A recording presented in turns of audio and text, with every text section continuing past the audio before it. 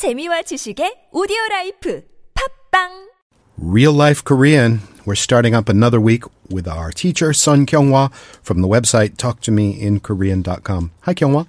Hi, Kurt.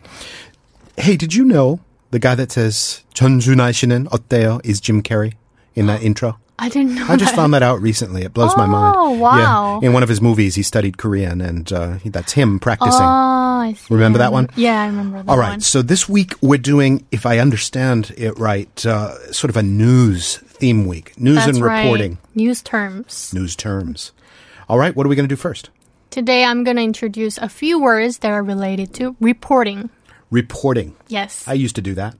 Oh, I still do it did? now and then a little bit. I see. But that used to be my main job. Then what is reporting in Korean? 취재. Oh. 취재. I was always in the middle of doing 취재. I'm going to talk about another word, actually. There's another word? Yes. They didn't tell me? Reporting with the meaning of presenting news in newspapers, I bet I on know that radio, one and on too. television is I know called... that one.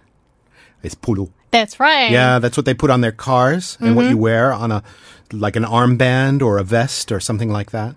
If you don't want to be attacked or something.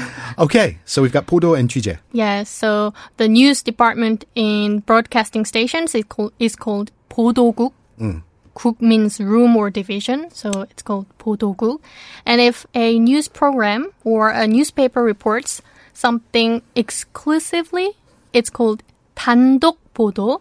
단독 보도. So Yes. that's exclusive. That's right. 단독 is a formal word meaning only one or only one person, but it's often used with the meaning of exclusive in broadcasting.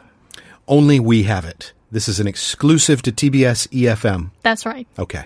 For example, if you say 단독 인터뷰, it means exclusive interview. And if a news show covers a certain event intensively rather than reporting many different occasions, it's called 집중 보도. 집중. Yes, 집중 means concentration. So like in-depth. Yes. Here's our in-depth right. report. 집중 보도. In-depth reporting, the word 심층 is also used, so it's called 심층 보도 for in-depth report. I see. Can those terms be used interchangeably? 집중 보도 and 심층 보도? That's right. 심층 literally refers to the layer that is deep inside or at the bottom of something. And it also refers to being deep inside an event, which cannot be seen on the surface. So 심층 보도, 집중 보도 are kind of similar. I always get 보도 reporting confused with grapes, which is, what's the word for grapes? 포도. Podo with a hard P, right? That's right. So depending on your pronunciation, you can say either this person has the report or Or this person grape. has the grapes. That's what they say as a throw line to the reporter packages, right? So Sun Kyunghwa 보도 드립니다. That That's kind right. of thing, right? Yes. Here's the news package. And if you want to talk about coverage, the time and attention given to an issue or a story by journalists, rather than the reporting itself, you can say 취재. So the words that are often used with 보도, 단독, 집중, and 심층 are all often used with the word 취재 as well.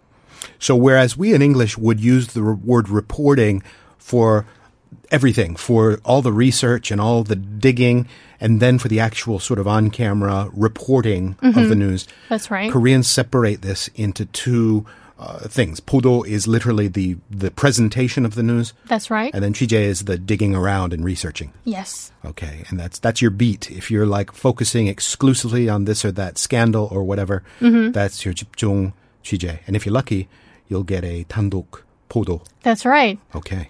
I think I get it. We're going to do more news terms throughout the week. I'll see you tomorrow, Kyunghwa. See you tomorrow.